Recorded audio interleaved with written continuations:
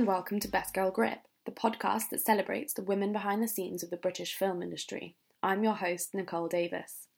Hello, pod pals, and welcome to a very special bonus episode of Best Girl Grip. This was recorded live at the Underwire Film Festival last month at Rich Mix in Shoreditch, and I was absolutely delighted to interview Roxy Rezvani, a filmmaker, producer and journalist who won the Best Director award at the festival last year for her short documentary Little Pyongyang.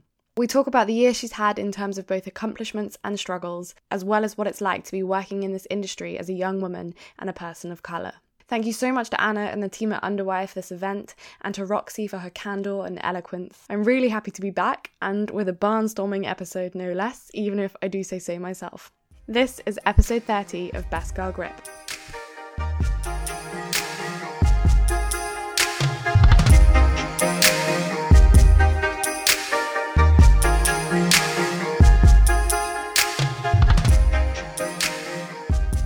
So I actually squealed with delight when Roxy accepted the offer to appear on this podcast stage with me. I'd seen your short film Little Pyongyang a while back and had heard the buzz percolating around both the film and the filmmaker. So Roxy won Best Director for that short film last year at Underwire Film Festival. It won Best Documentary at the Smalls Film Festival, and it played in competition at CPH Docs in Copenhagen, played at Sheffield Doc Fest, was on BBC World News, and you were named as a creative trailblazer by the Dots in 2018. So I think it's fair to say it was sort of a launching pad for your career. If you could take us back to how the idea came about and where the resource and commission came from to get it made. Well, I was going to say just quickly again, thank you so much for having me and for, again, giving me the space to talk about it, because I guess for me, or kind of, like you said, it seems like such a simple question to ask someone. How did it all come about and how did it start? And then that's why I've even got notes on my lap, because I had to remind myself about what a process it was to even actually make the film and get it started before it actually became the film that everyone can see. But I guess, I'll begin at the very beginning. And so the film, which is about a North Korean refugee living in the UK, did really, really, really begin life when I was working at a place called Vice Media.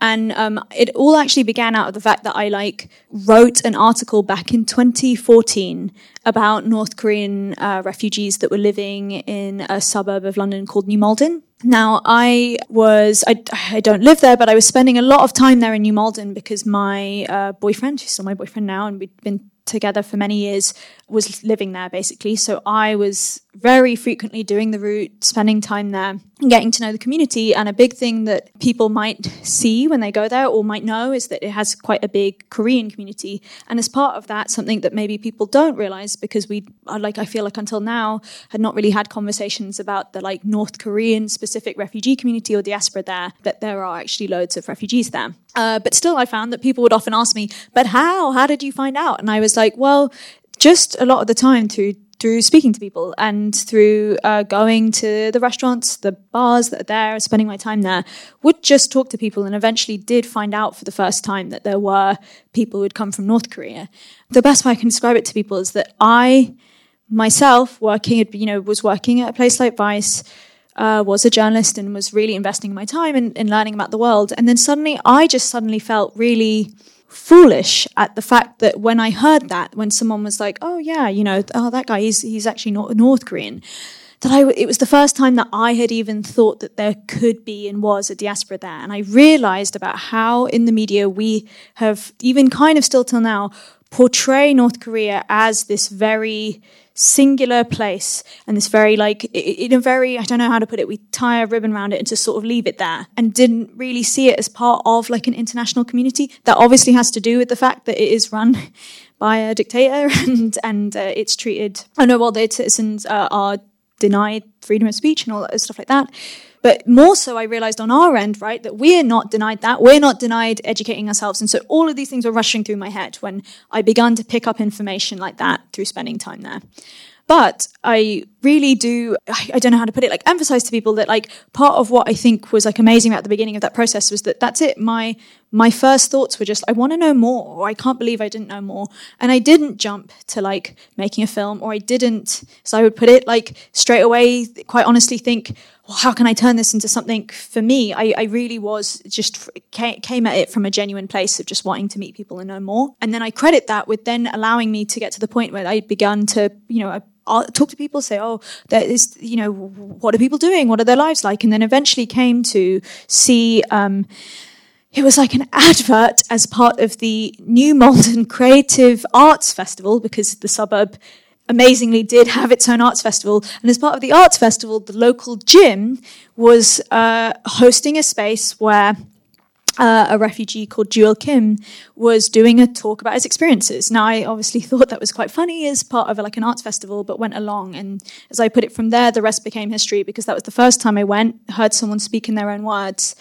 And I just continued to feel the draw of wanting to meet more people. And then eventually that's where, when I started talking to them and they were like, what do you do? And I was like, I write and I make films. They suddenly were like, okay, well, using that, write an article about us. And that's then how, this was all the way back in 2013, 14.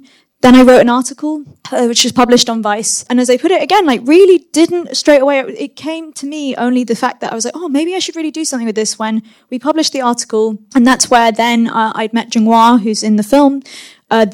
I interviewed him and Jewel, and suddenly we published this article on Vice, and I was getting, it was a mix. I was getting messages from places like ITV, BBC, Telegraph, but also I wasn't getting messages, and then I was also just seeing my work, quite frankly, plagiarized and copied and posted on other news outlets. And not crediting you? Oh, no, of course not. You know what I mean? And so, but that was a kind of good wake-up call in the first instance to show me that, this was something that people wanted to hear about, but also, I guess, simultaneously as part of, what we'll be discussing jointly, just in terms of making the film, but also coming to understand what it means to be a filmmaker, realized how, there you go, there was something that people wanted to communicate with others, and yet they also wanted to do so in a way that was really circumventing, processes. Why is it that they wanted to share this story, but, they didn't want to speak to Jung-Hwa. They didn't want to go down there themselves. They didn't even want to speak to me. And, it was just very interesting. And then I would say again, as I thought about it more and more, and especially was moved and was, as I put it, there was no way to hide from it, the more and more I was speaking, not just to Mr. Kim, Mr. Choi, about their experiences, but also to a lot of other refugees in the area who wanted to speak off the record or again, didn't want to be public facing, but still wanted to share their stories, so that they were like, It then changed how I then, as I said, was engaging myself with the rest of the media coverage on North Korea. There are obviously, especially based in South Korea, based out there covering day to day the issues and what's going on, people who are doing amazing coverage. But I mean more in terms of the mainstream and the coverage. It was suddenly there I was young. I'd been working at Vice, and, it was a great job, but as I put it, I was not working there as a director, and very much so, again, when you work as part of a big organization, it's like, you work for them, I don't know how to describe it other than, I just couldn't believe that I was there looking at the other coverage and thinking, why is it that I'm little old me, and I'm going down to New Malden, and I'm able to go and speak to these refugees, and I'm not seeing anywhere else in British media people just publishing the direct word of refugees? And why am I not seeing anyone go down? It's just, it's literally in London. It's not that we don't even have the excuse of, we got to travel or anything like that. And also for me, as I put it, where I didn't have the resources and I was working on my own, I was working at Vice, sure, but this was not something that was supported by Vice, and I was just, saving up cash, getting the train down. I started off asking my boyfriend's friends who were Korean speakers. At first I was like, would you help me out? Take the weekend off, come translate for me. And then eventually, when I did save up a bit of money to start then paying people, was paying properly, professional translators. And I just had this moment where I think it did manifest a little bit as frustration at the mainstream media, that I was like, I can't believe that all the coverage I'm seeing is more about Kim Jong-un having a funny haircut, or talking about, again, just the political game theory of nuclearization, but no one actually talking about the people that were suffering at the hands of the situation. And speaking of mainstream media, when did The Guardian come on board? Because they were commissioners, exec producers in it. So I guess what I'd say was The Guardian came on board as the first people to put money into the film. other than myself. And I'd say the way that came about was because I had been working on this idea in my own time, really, as I said, really trying to come to it with no agenda, doing a lot of speaking with the community. And then basically what then began to happen was that I realized that for myself, the person that really had, who again, when I started to say, look, this, I'm a young filmmaker, this is going to be the first film I'm doing independently, this is going to probably have to be a short, tried to find amongst the community someone whose story I felt as an individual could encapsulate so much about the whole. That became Jinghua. And as I then began to talk to him more and talk to him about the stuff that he wanted to achieve, that's when, as I would put it, what the film became clearer and clearer in my mind. But the one thing that, as I put it, if I kind of split up, you've got in your head as a filmmaker, and it's an indie filmmaker where you are balancing directing and producing and writing all in your own head. You've got this like train of thought that for me is the creative and the fantasy and what you want to make reality in terms of the film. But then you've also got the pragmatics of just baseline, where am I going to get my money from? Now, I, having worked at Vice and coming from a background of working more in television and for, as I would put it, like institutional producers of film, had no experience or exposure to indie filmmaking until I went to Sheffield Film Festival, or Sheffield Doc Fest specifically, and had been part of a training program run by two amazing producers called Rachel Wexler and Jez Lewis, who were trying to invest in training people in indie filmmaking. And so when you say, how did The Guardian come on board? And for me, it was like, I went to the festival, engaged in the training, and one of the people who came to talk to us to say, hey, I'm a commissioner and I've got some money to give a film, was Charlie Phillips from The Guardian. And so as I put it, like, in a nice way, it's all worked out beautifully, but there was no, at that stage for me making my first film, there was no more guile or strategy to it at that point in time other than, I've seen a man, he said he's got some money, maybe I'll give him a call. And in a funny way, I think for me, not coming from that place in indie filmmaking yet, where I knew, let's say, as I would put it, the prestige of The Guardian and the prestige of Charlie, it did mean that I almost was really okay to just keep sending him loads of emails until he got back to me. And so I did just go, hey, I saw you talk and you said you have some money. I've got an idea. Hey, and really nicely, then he did finally get back to me. And actually, I was very lucky, I would say, that at the same time, lucky, but, again, as I would put it, it's just the way things work. North Korea was coming up in the news. Charlie gets in touch to reply, says, come pitch to me. And I think I really benefited from not only how he, as a commissioner, likes to work quickly, get things into motion, is very motivated, but simultaneously, the fact that I'd say like my first lucky break with this project and getting off the ground was the fact that it was in the news. But pretty much from then, I'd say like those summarizing the like financing process to people was that ultimately The Guardian, again, to be honest, I'm coming from a TV background again, not an indie. I was not at that point in time coming from a low budget filmmaking background. That means when I did a budget for this project, I did a budget for this project. Do you know what I mean? As in, I did a budget where I was like, well, this is how much people's time costs. This is how much the industry should pay for this. Drew it up, and it was coming close. If I pay, I did like, you're always encouraged to do your bounds. I was like, if we paid everyone what they should be paid, it's 100K. And if I really, really pushed people, if we really did some long days, it's 50K.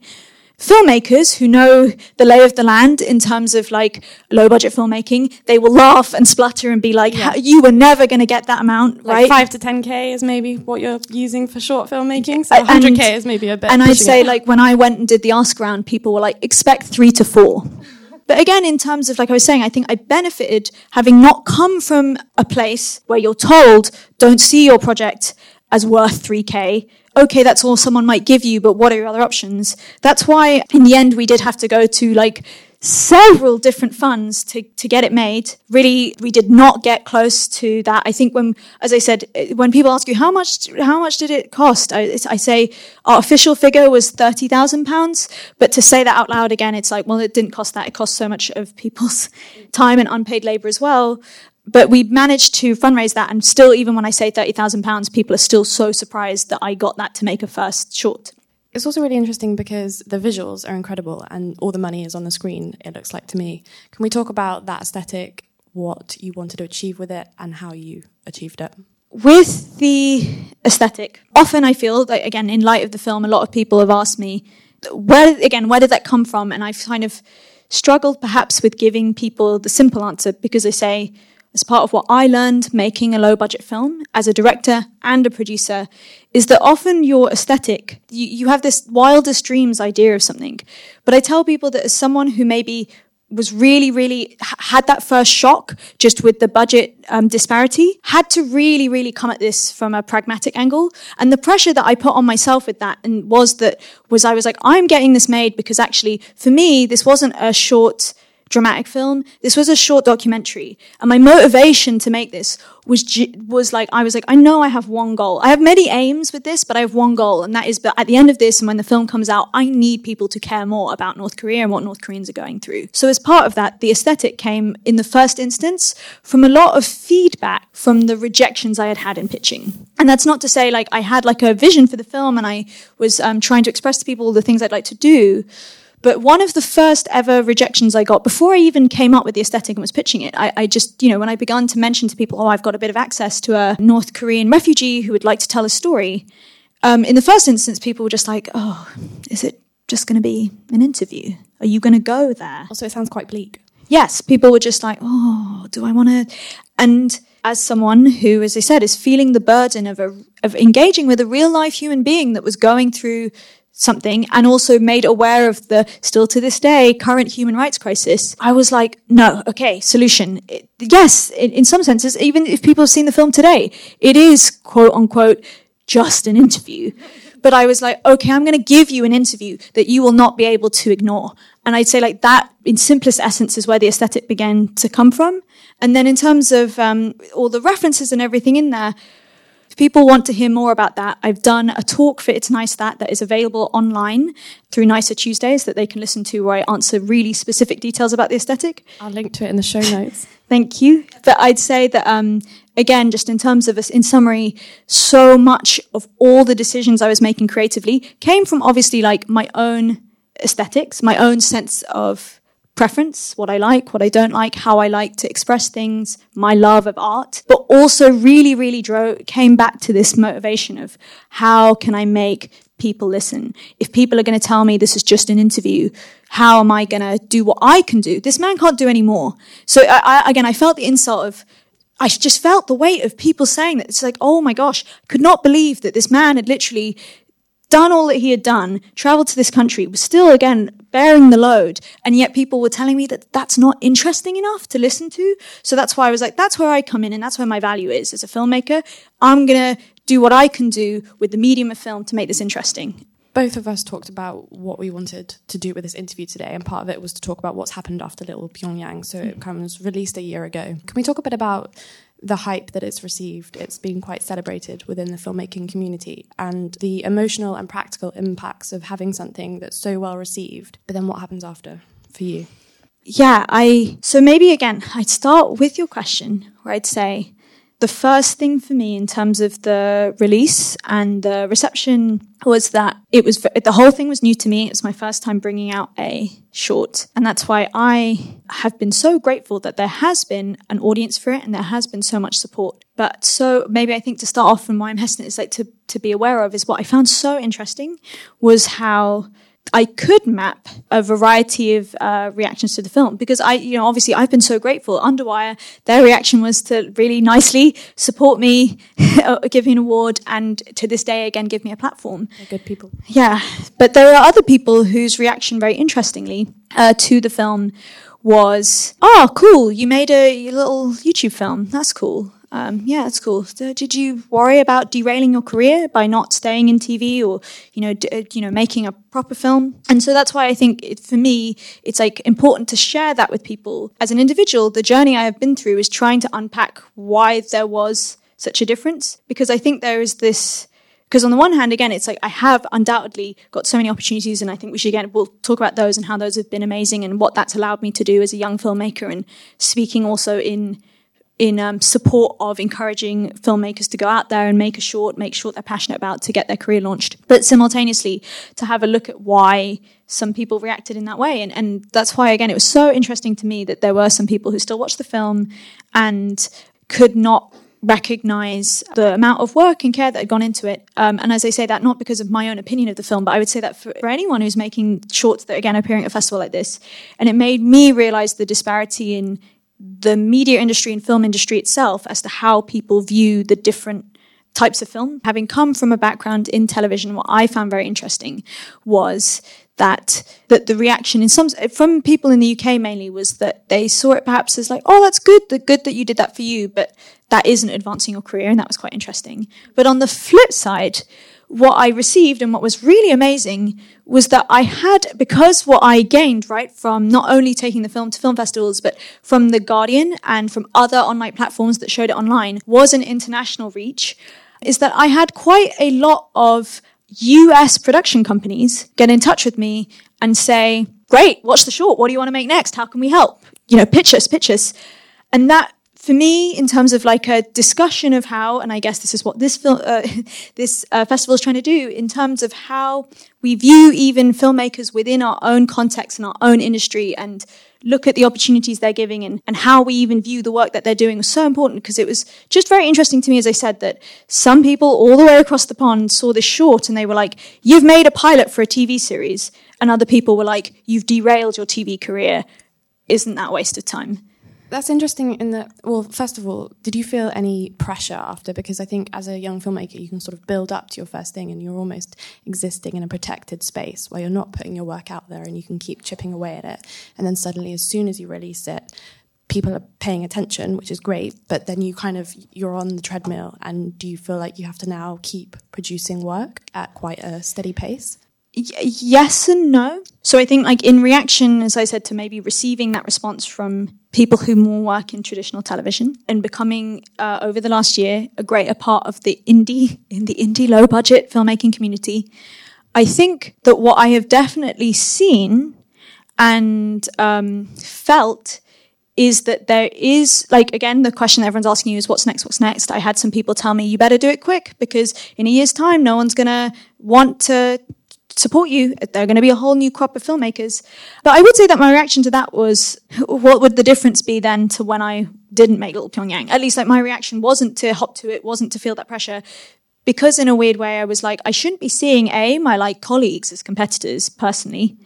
And I was like, and B, I was like, well, what was so nice about the experience, and maybe, as I say, that's what you're saying, as a director who was also a producer, was that I think I felt really empowered by fundraising my own film, financing my own film in that way, because it meant that I didn't, you just get this little boost where, and I would really encourage it to other people. If people ask me why I feel that way, is I probably would put it down to that I didn't feel that I had to bow to those pressures, because I was kind of like, if I did it with no experience, or I did it with no overt industry support the first time round, combined with an idea I was really passionate about, then I'll be able to do it again. And also kind of trying to stay true to myself and the sentiments of Little Pyongyang. I tell people, like, it's okay if, I don't know, for me, it's like in my career, I felt so passionate at that film because the passion was real. I felt so connected to that story that gave me the drive to push it through and to make it in the way I want to make it, because the passion was genuine. I'll make a new film when I feel that way about another topic or person or issue that I want to express. What I think, though, again, in terms of like an important conversation, though, to have as a young filmmaker, and with the expectation that I feel is laid out in the industry, which is, if you want to be a director, you go away, you make a short. If it's successful, you'll get to make another one. You'll be pushed up the rungs of the career ladder and get closer to what? That's why I go to what, making your first feature, getting into the TV industry. I think that's something, again, over the last year that I've like really tried to assess, because in honesty, a lot of people got in contact with me after the film to do press, provide me with a platform to speak, which I was really grateful for. But I'd say, like, in honesty, no funders got it. Just again, and you know, as I joke, maybe I should feel ashamed to say it, but I don't. Is it no funders got in touch, so people know, to ask me what I wanted to do next? Did I see a lot of people getting in contact with me to ask me how I made the film because they wanted to make something similar? Did I get a lot of people get in contact with me because they were like, oh, I'd quite like to make a film about North Korean defectors. Could you just pass on Jung-hwa's email? I got loads of those messages.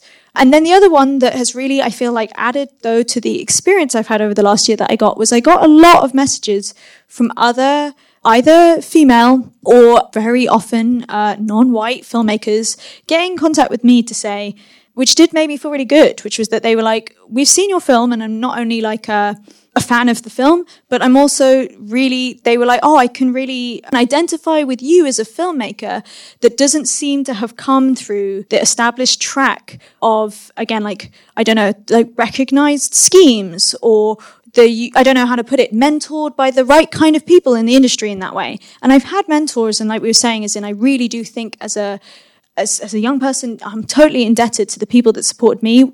There were some senior women at Vice who really went out of their way to support me, teach me the ropes. And simultaneously, also when I left, I'm just, as I put it, I'm thankful to everyone as a freelancer who ever gave me a job ever. But, you know, but yeah, again, the number of people get in contact with me, then suddenly I felt where people were like, tell me how you did it. Tell me how you did it. Please give me any and all advice. Made me realize how when I kind of felt like I'd stumbled through it, and I definitely didn't feel like I had all the answers. I was being asked for answers, felt almost this burden. And we were talking about this earlier about how when people were like, how did you do it? I felt like almost bad telling them the truth, not because I didn't want to be truthful, but because the truth kind of was like, well, I had to stay up for months on end until 2 a.m. and then get up at 8 a.m. to make the film. I had to work 2-3 different jobs at the same time and not really see my family or my friends for a year or so to make, and you decide if it was worth it. You know what I mean? It's that horrible thing where you were putting your life decisions on show for someone else and you go, well, that was it. Those are the decisions I had to make for this short. You might now, in hindsight, now I've told you the truth, be like, that was foolish. But at the same time, I was like, oh, I felt so bad not being able to give other people a nicer picture. But then at the same time, that's what has really encouraged me then to kind of advocate and speak openly about it, to also encourage other people to say, well, what else could we be doing to support people? What else? You know what I mean? And it's not just you that's had to work that hard. It's just that often the easy answer or the pretty answer is given in response to those questions. I'm also interested in the fact that, as you say yourself, you kind of didn't come through the normal schemes. You're a bit of an outsider to the industry, and it's quite new to you. When you're getting deluged by these offers, you know, pitch me this and go for coffee and maybe we'll represent you, etc. How are you separating the wheat from the chaff? How do you know what's worthwhile your time and might lead somewhere? How do you know whether people are just exploiting you or... Yeah, as a freelancer and a filmmaker, and when the attention was coming to you after Little Pyongyang, I would imagine, put myself in that situation, you want to say yes to everything because it was all very exciting and you kind of wanted to gobble up all these opportunities coming your way, but not all of them are going to be worthwhile. And how are you teaching yourself how to slow down, how to say no? Yeah, well, I guess... based on instincts alone, it was pretty easy to deduce that if we talk about what was my ideal offer after making the first film, was the opportunity to get to make a second film that wouldn't require me to make the same devastating sacrifices that I had had to make the first one. And that's also what I feel you are told by the industry to expect. So that's why, in the first instance, that was my guiding, that filter. Okay, what am I going to be offered to be able to do what I want to do? And so I'd say in the first instance, that's what I mean, is in when that didn't come, and I really say this from a point of, didn't feel entitled to it, and I didn't expect it, and I didn't think, oh, that's what I'm due. But I'm more just saying, quite honestly, that that's what I feel when we look at the main film institutions in this country that encourage young people to even make shorts. That's what they tell you to expect. So that didn't happen. So then instead, like you said, when I started to look at what offers were coming to me, in the first instance, the offers coming to me were to aid other people, to assist them to either make stuff that was similar, or, quite frankly, they were just things that weren't really paying. That was what was happening. So like in terms of how I then approached those and how I, again, like made decisions, I'd say, well, first, I'd just been through a period of not being, you don't get paid to release your own film, especially not on the budgets that we were talking about. So like anyone who needs money to pay rent, you take the jobs that you're like, okay, I'm going to take something, in some way I'll get something out of it, it'll be some experience, but you just want to make some money. But as I said, when you go through that first hurdle, first experience, again, with everything that was coming at me and really trying to be reflective and go back to when I found myself sitting in an audience member in these scenarios and hearing people say when they were giving advice to filmmakers, because I still, that's what I said, saw myself as someone who was still kind of back where I started, because I was like, okay, cool. So I did do this film, but I must not be doing it right if everyone sitting on stage is telling me, well, then you're going to get all the offers coming in. Is that I told you I went back to square one and I was like, okay, what's going on? What should I be doing? And in the first instance, I'd say like when I felt I began to ask more questions of people, is I felt like that's it. It splits into twofold in terms of, at least I would say, and people can correct me in terms of what I think indie filmmakers are encouraged to do, which is again, to keep making low budget shorts as proof of your style, aesthetic, but also worth and proven worth in terms of being able to command a crowd and an audience and success.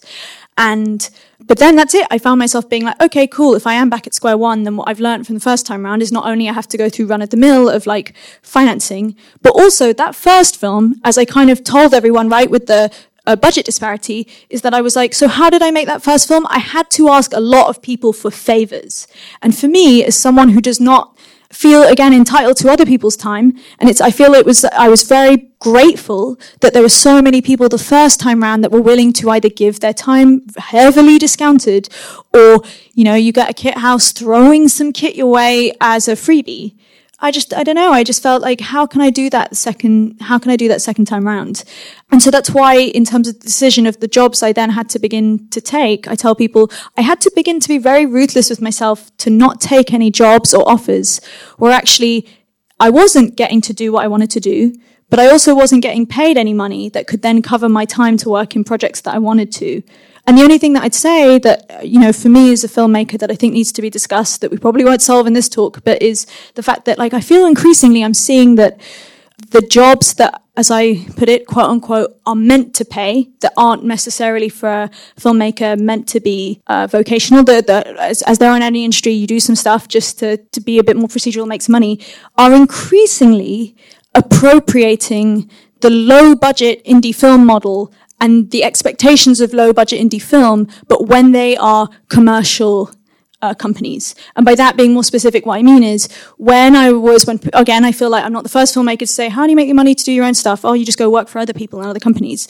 But what I found over the last year, very interestingly, compared to even when I made Little Pyongyang, even when what I was doing there was, again, I told you, working several jobs during the day to then fund both my time and the project itself in the evenings or weekends, was that now, a year on, rather than that becoming easier, there are more and more companies, I think, that have seen how successful and motivated a lot of young people are, how when they are working more for themselves or as friends on as I would put it, collective basis to make those proofs of concept, that they've just kind of now said, oh, well, I've seen now that you can make a film that really the commercial industry should really be paying, I told you, 50, 100K for, but I've seen you can do that for 5. So now I'm just going to charge you 5. And that's something that I think I've come across. I don't have the solution, but it's just something, again, that I feel I've learned in the last year and I've really come across in terms of that hurdle towards moving forward. And how do you ask for more money? You just ask. I feel that maybe, again, a few years ago, there were conversations about the idea that, especially as a woman, that women weren't asking enough for what they were due. But I would say, very luckily, I've been always blessed, as my mother would say, with a big mouth, that I'd always ask for what I wanted and say what I wanted. I think if you do ask, you probably won't get exactly what you want. But that's where I then put it on, like, I just really want there to be more conversations played out in terms of how people expect people to move to that next stage, what those feasible next stages are for quote-unquote emerging filmmakers that do take into account not just make the shorts if they're successful, but also take into account pay and what people think as an industry standard is a feasible next step. Is the next step for me, if I make another short, to then be directing a TV series? Is it a feature? Oh no, should I not? You know what I mean? It's even been confusing to decipher what people think the next step should be, bar your own goals. What is your own goal? As a filmmaker, as a director, as I put it, just like as simply put, for me, it's the dream, and the simple one-word answer is to be able to make the stories you want to make in the ways you want to make them in whatever format you think is correct, because again, that's one of the benefits that we have now of like, you can make shorts, they have an audience, you can make TV series. But yeah, I guess like the simple answer to that is that I would just like to be able to have those opportunities afforded to me on the same basis and for everyone else to be afforded on an equal basis. In terms of like specific projects that I've got going on now, so in the end, I have got the funding and I have been slogging away at making another short, and it is a short documentary. And I was very lucky in that, again, in terms of being open about how it was, how the idea came to me. It's like, as with anyone, inspiration comes to you many different ways. But in terms of the funding specifically, because I know that's a big thing that people always ask, is I was very lucky that one of the funders from Little Pyongyang, in the end, when I did pitch them a film, said, okay, let's do it. And this time we'll, again, tell us how much you want. But maybe, again, as I put it, I had to adjust my expectations to what I think was reasonable that they could afford. I was reading an interview in The Guardian recently with Lulu Wang, who is an Asian American director whose film The Farewell is currently out in UK cinemas. You should go and see it if you haven't already. But she was talking about the difficult route to getting that film financed and how she would speak to a lot of investors and they would say, have you thought about introducing a white character to the narrative? It's about a young American woman who goes back to China when she finds out her grandma is sick and dying, and also being told that it was a foreign language movie. And she was like, but I'm American, it's an American story. I know you're British, you're of Iranian, Chinese and Malaysian descent, and I wonder, do you often have to fight harder to justify your perspective and your story? I think what I'd first say in relation to that question, again, I'd like tackle it in a few different parts. I'd say, again, in terms of a year on from Little Pyongyang, I had an interview a few months ago. Again, I had some distance from the film, and it was actually before I too had read that Lulu Wang interview or seen The Farewell. The Farewell had, again, started to come out. Was that someone, again, said to me as a director, forget, again, all the producer talk, just as a director, what do you think, or what were you not expecting from the release? And I said, the one thing I didn't expect to be asked so much about was about my race and ethnicity in relation to making a film about a North Korean refugee. And I said that because I was like, I'm really surprised. And as I learn more about the industry, and I learn also more, as I said, about the opportunities and what the industry tells me that they're looking for in London, in the UK, which is that they are looking for British filmmakers telling British stories from British perspectives, is that it just struck me that I was like, I don't think there's anyone that would describe Little Pyongyang as a British film. And if there is someone that would, I'm like, would you? Because I just suddenly realized there was like no one when they're talking to me is talking about it in that way. Instead, everyone in the angle they want to get out of me is like, it's almost like that's it. It's not that I'm in denial, obviously, about shared cultural values or that, and I can get onto that in a second, but the big thing for me, and the big question that I've begun to want to ask other people and get them to reflect on, is that if you agree with me, which is that actually you've watched the film, you did like the film, but being honest with yourself, you would not, the first thing that a description that would have come to your mind would not to laud it as a British film. Say why? Because I am a British filmmaker. I have grown up in London. English is my first language. The crew working on that film, most of whom they all lived in London, most of whom are British. The film takes place entirely in the UK. All the people you see in the film have British passports. In fact, as the film discusses, 3 of all the kids' first language are English. They're going to grow up as British kids. The film itself was talking about moving to London, moving to the UK, and experiencing what it was like to experience Britain. And yet, if I then begin for people rhetorically to explore why I think people wouldn't call it a British film, okay, we can say because the first language of the film is Korean. Well, I'd say that's strange because when I look at myself as a young British person and I look at the UK, I've always got people telling me that they really like the fact that there are loads of people in the UK whose first language might not be English, and we're told to celebrate the fact that we have this diverse community. If I again look at the film and I say, maybe it's because there's a man who isn't white leading it. Well, again, I'm told, especially as someone who cannot, as I said, I can't control what I look like and where I come from, but I see myself wholly, this is my experience where I've grown up as British. I'm told, no, that's so cool. It's cool. It's something that we value. I just ask people as I said, it's not to call anyone out. It's not to to make people feel about it. It's a journey I had to go on myself, just reflecting. And I think for me, when you ask me about the hurdles I am up against in terms of, if I go back to like, what are my goals? And my goals are just, I want to tell stories that I find interesting, relate to me, that I think are going to make people's lives better by putting it out there. I think I'd say like, that's the answer. That, right? Like, if people are telling you in positions of power, and also I told you expectation, that what they expect from people coming out of Britain is British films, and yet the films I want to make that I think are unequivocally British, people don't see as British films, that is just the simplest way I can put it to people in terms of what I think is one of the greatest hurdles that I come across. And it's just, as I said, still something that I think, again, people are increasingly beginning to talk about.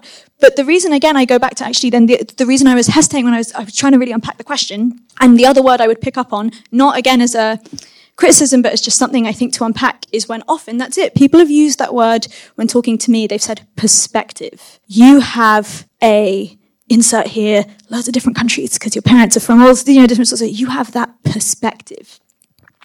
And I start to think, what is that? Because when I go around, I do, and I'm so proud of where my parents come from, my cultural heritage, all the things that make me me. But I say, when you translate that into not just everyday life, but a filmmaking context, I say, as an individual, I'd say, well, I'm me, and I'm a culmination of so many different things. You'd be very hard pressed, I think, to find another Iranian, Malaysian, Chinese filmmaker living in London to say, but I do think if you found another one, they probably wouldn't have made the same film at all. And again, why is that? It's like, because you're the sum of so many different parts.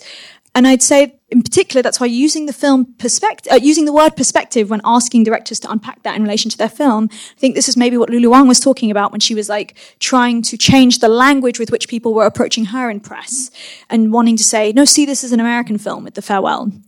Is because actually what you really want people to ask you is more about your approach and how you as an individual turn your life's experiences into a directorial approach, because that's what all directors have to do. They have to have an approach and they have to translate their experiences. And so if I say to people, well, let me tell you a bit more about the approach with which I approach the film. I've always told people about like the struggles with financing, my motivations. But I often say, and the best way I would put it, I think the most pointed place where I get asked about, I'd say, like race in relation to the film is where people would always go to me, oh, well, you guys in that interview seemed pretty close. And I'd be like, yeah, it was really great. Yeah, we had a really great relationship, and I credit that and the trust between us and the understanding between us to the credit of the film. But I've had people before go, yeah, but that's probably because, you're... And I'm like, yeah, what? And then can't even say it. Yeah, and they're like, you're... And I'm like, yeah, what? And I've had someone go, and I'm like, no, I'm not Korean. And they'll be like, Asian? And I'm like, well, yeah, if you drew like a big ring around the world, actually I am Asian, Iran and China, Malaysia, they're all in there. But, if you think about it, that's what it's like to say that because my parents were from, and let's bear in mind as well, like Iran's probably like, if we drew distances out, closer to Europe technically than North Korea. But you know what I mean? If you were to say, okay, let's take let's play this out. That I was able to be closer to this man and it manifests as a better film because my parents came from countries where they didn't speak Korean either, where they didn't, do you know what I mean? I was like, let's just play that out. However, I'm not playing dumb to the fact that I think there are obviously cultural similarities. But then again, I'm like, cool, we're saying that, but let's literally play that out. What are you saying to me? Are you saying that because maybe in my culture and how I've been brought up, I respect people beyond language barriers better, that I was able to build a better relationship with him?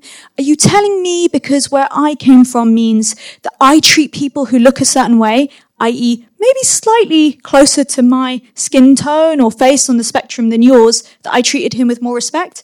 Is that what you're saying?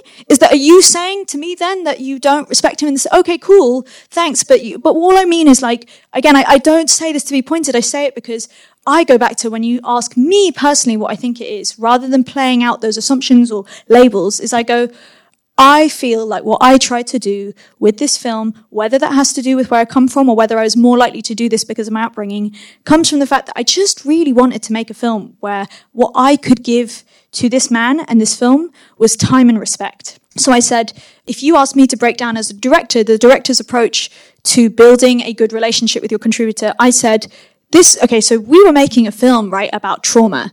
One of the things I just asked him straight away was, how would you like to be interviewed? Okay, I'm coming at it maybe at the perspective that I'm going to come and ask you these questions. And straight away his reply was, the thing you need to understand, if you've not had to endure a dictatorship, which I have not been lucky to be brought up here, is that just being asked the simplest question about North Korea can trigger again for me all the emotion and intensity of seeing your family being put through the worst atrocities that a human can. So the minute he said that to me, I was like, okay, let's translate that into a respectful approach. I was like, we shouldn't do the interview in one big bulk. We should break it up. So even though when you watch the film, it might look like everything is one big interview, what you'll see there is a lot of voiceover that was added over time and layered in order to give him the space to reflect and also to heal. Because I was asking him to do something, which was to relive trauma. And I recognized that as a director. So I built that into my approach. I built that into my finance plan. And I built that just into the way also that I communicated with the rest of my crew how we should make the film. And was that coming from a journalist kind of perspective of you'd worked in journalism, you knew how to interview? If anything, I'd say to you that it came from, as a journalist, being asked to do quite the opposite one too many times and feeling very disappointed. As a journalist, again, when unfortunately what you're up against is, again, time, money, and you're told all the time that time and money are good enough excuses to level to a real human being whose story you were saying that you want to tell. You're told, just tell them that we really got to do it on this day. You got to I know that they might be working that day, but tell them to take the day off because, you just really want to tell their story. But I say Channel 4 as an example. I'm not saying that this is something Channel 4 asked me to do, but, someone's saying to you, Channel 4 need this by Monday. I don't mind. I don't care if he's working Friday. You got to just get it from him. Explain. He'll understand. We're pressed for time. We're pressed for money. Too often I was put in that position, quite frankly, that's why when I finally got the opportunity to make something myself, where already we had thrown money out the window, and already I was like, there is no deadline for me on this. I've got all the time in the world. I then suddenly was like, no, I want to show this person the respect that where I'm not using those things, my excuses, to control the way that they want to share their story, because that's why I'm here after all. And that's not to, again, as I said, shoo an entire industry. Obviously, as a journalist, that's it. For me, it was really a place working in an intense environment and doing this over and over, because whilst Little Pyongyang was the first film I was making independently, it was by no means the first film I had made, the first, again, real human with whom I had gone through the process of translating their life into a film or an article. You were taught a way to do things, you are given advice by mentors, but you also really work out your own compass with where you think the line is. And so, I'd say, I credit the experience I'd had before that, which was 4 years, I think, working professionally before taking on Little Pyongyang at, helping me figure out where stuff lay for me. I think that's a really beautiful approach, to sit down with someone and say, how would you like this to go? So off the back of that, I'm interested to know, moving forward as a filmmaker, how would you like to be supported? Thank you. Yeah, that's an amazing question. And I think it really speaks to how you don't get asked that. And so I'd say if you asked me right now, in terms of the projects I have coming up and the things I've got right now, actually, again, maybe it might be useful to play it out with specific examples for people. I have in development, what I'm looking to get funded are some scripted projects, because I'd like to move my experience more into that area, but also a documentary film, which I'm about to finish editing and will need to be brought out into the world. And I tell people, as someone who has already had to fight the battle of making a film for less than it should cost, asking professionals to work for less than they should be paid, distribution is a whole, and getting the film to your audience is a whole other slog. So I would really love to say to people, I would love more support in getting my films out to an audience when I don't have the money and I don't want to continue to expect other people to help me out, essentially, because they're also trying to pay their rent. That is something that I think I'd love to discuss, love to find ways in which we can bridge that gap. And then simultaneously, again, I think people might find interesting for me is, as I said, I'm now getting onto maybe in total 7 years in industry, and being full-time employed, working in production roles, working every day since graduating uni, but not film school. I think often a lot of the opportunities I'm seeing to get independent funding, at least in this country, will require you to show past work, and also people often expect you to, in order to give you the opportunity to do something, they expect you to have done exactly that same thing before.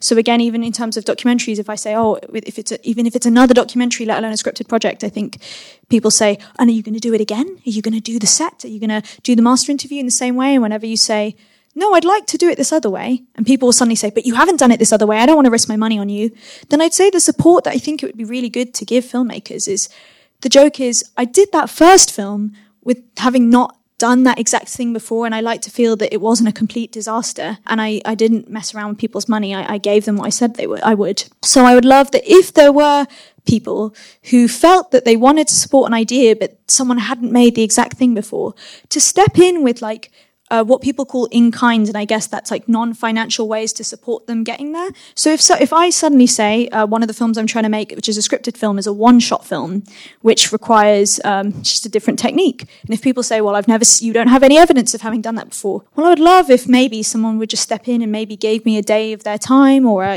just someone to say, because it's not rocket science, just to talk me through my idea and give me that time if they can't give money, to say, okay, well, here's what you need to be thinking about to get there. I would love to have conversations in light of everything that we're discussing with, I would put it the other side of the coin, which are funders, gatekeepers, facilitators, because I think the conversation has to be had in tandem. Because I don't want to be so, because they're going through their own stuff and they have their own things to mind, that I don't want to put it on someone without having that two-way conversation either. What is a film by a woman filmmaker that you think is an undervalued gem that more people should have seen? Oh, I mean, all of them ever. But, all of them ever, just quite frankly, we just mentioned, we were just talking about, it would seem silly for me to say that Andrea Arnold, a woman who is one of the few women who has countless times won Cannes and some of the best film festivals in the world, should be getting more praise. And yet I feel she should. How is that woman not a household name? How has everyone not seen every Andrea Arnold film in the UK? Do you know what I mean? And so on the one hand, I'd be like, go out and watch every film by a female filmmaker you can. But in terms of actually answering a question and picking one, I'd say a documentary that I saw recently or in the last year that I thought was brilliant because of the way it amazingly unpacked the beauty of being a female filmmaker, but also with the struggles, was Sandy Tan's Shirkers. It's on Netflix, so it's easy to access if you do subscribe to that platform. And I just say it was like an amazing documentary, not just because of its craft in the way that it's beautifully designed, beautifully told, the way the story unravels just shows like an amazing control of storytelling and pace. But actually just in the film's content, I had never seen, let alone in a documentary in recent times, something that really spoke to me about the struggle. Like, you often think it's a bit navel-gazy, I think, for like a filmmaker to make a film about filmmaking, but she actually does so in a way that I think speaks to a shade of just being a woman in the world in an amazing way. But it earns that perspective, I think, because obviously, so it's about a young woman who makes a film and it's stolen by kind of a male counterpart, mentor kind of type figure. And it's about the reclaiming of that narrative. It's kind of patching together the footage and the story that she lost 20 years ago. So navel-gazy, yes, but she's had that story literally taken from her. This is her first opportunity to tell it in the way that she wanted to. Yeah, exactly. And to talk about what that experience meant. And finally, you mentioned that you were on the Sheffield Doc Fest Future Producers Scheme and you were introduced to some mentors there. Is there a woman that has particularly inspired you or whose work you'd like to spotlight? I think to pick, I don't say this to avoid the question, but that's it. I almost feel guilty picking one to the detriment of the others. And so maybe, like you said, I'll send you a whole list of every amazing woman that I've ever worked with, and we'll stick them in the notes for this podcast so people can go and check them out, because I do think that's just the fairest way almost. Because, yeah, that's it. I'd say, like, on almost every project that I've had, that you definitely learned something, but just there have been so many different women. From my very first job, where I tell people I was an intern and then a researcher at a TV production company doing documentaries, from the two women who now it feels funny to me because I would have been 21, they were 24 at the time. Now that feels ridiculously young. But that's it, who made so much time to, as an intern, and we know how people treat interns. Maybe would I be here today if Emerald and Sasha and Kate, all those, Natasha, all these amazing women that I got to work with in that office didn't care about the intern? I don't know. Then I go to my next job. After that, I went to Vice, and I say, would I have had the same experience if the first line manager I had, her name is Lena Presswood, and then I had Sally Freeman, both two women who spoke to me like I was a legitimate individual, was never dismissive, asked my opinion on things, and also really took it on them, for someone who was just working an entry-level job, to challenge me. One of the things that I think that people asked me about in particular was working on Gaycation, which was this TV show that was produced by Vice that I worked on, that was fronted by Ellen Page and Ian Daniel. But again, on that program, I not only in terms of like the experiences and obviously everything that I learned, and just when I think about that program, I think obviously about the content and the literal roles and work I was doing. But when I really think about the camaraderie that I had with people on that team that really invested in me, and that's what I mean, it just took me seriously and the work I was doing seriously. That's not to say I was the exec, or that's not to say I was pivotal, but what I mean is, again, it's that whole thing when I come back to like respect and how you're interacting with people. And there again, I just had several amazing women. That's what I said, to name everyone. That's what I said, it would take too long, but to name them anyway, I'd say Niharika and Charlotte were amazing. And then are you conscientious of that moving forward as a filmmaker who's obviously in charge of a set yourself, to pay attention to everyone that's on that set?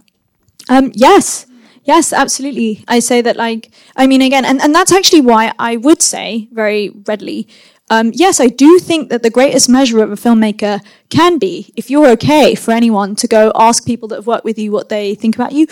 Yes, sometimes, again, let's say going back to Andrea Arnold, and going back, I think, in particular to female filmmakers we know, who get reputations for being difficult, and for, as I put it, it's two sides of a coin. Who's, as I said, I'm sure there are so many people that would call me difficult, stressful. Other people would say, no, I saw Roxy trying to show respect to her contributor, and so that's why she was being difficult. But actually, was she, when all she was asking for was more time to allow someone to heal from the trauma of their experiences and being re-triggered. So that's what I mean in terms of, like, I often say, if you hear anyone describing a female filmmaker as difficult, you immediately just put that in the trash. Or at least I do. And then you join me in, and as I go, okay, next, let me see what else people have said about them. But I'd say, 100%, like, I really don't take for granted that it's a team effort making a film.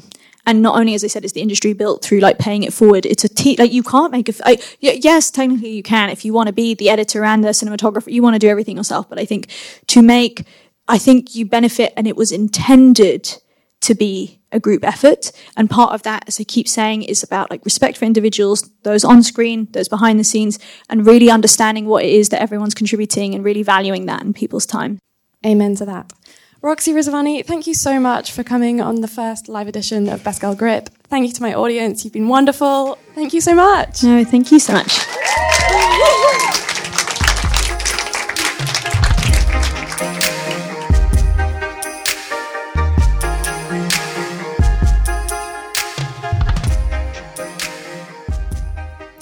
Thank you for downloading this bonus episode of Best Girl Grip. You can find out more about Roxy's portfolio and also watch the brilliant Little Pyongyang if you haven't already at www.roxyrizvani.co.uk. I will be back next week to launch season 2 of the podcast with a very special guest, so stay tuned for that. If you're new to the podcast, the entirety of season 1 can be listened to on iTunes, Spotify and Acast. Have a great week.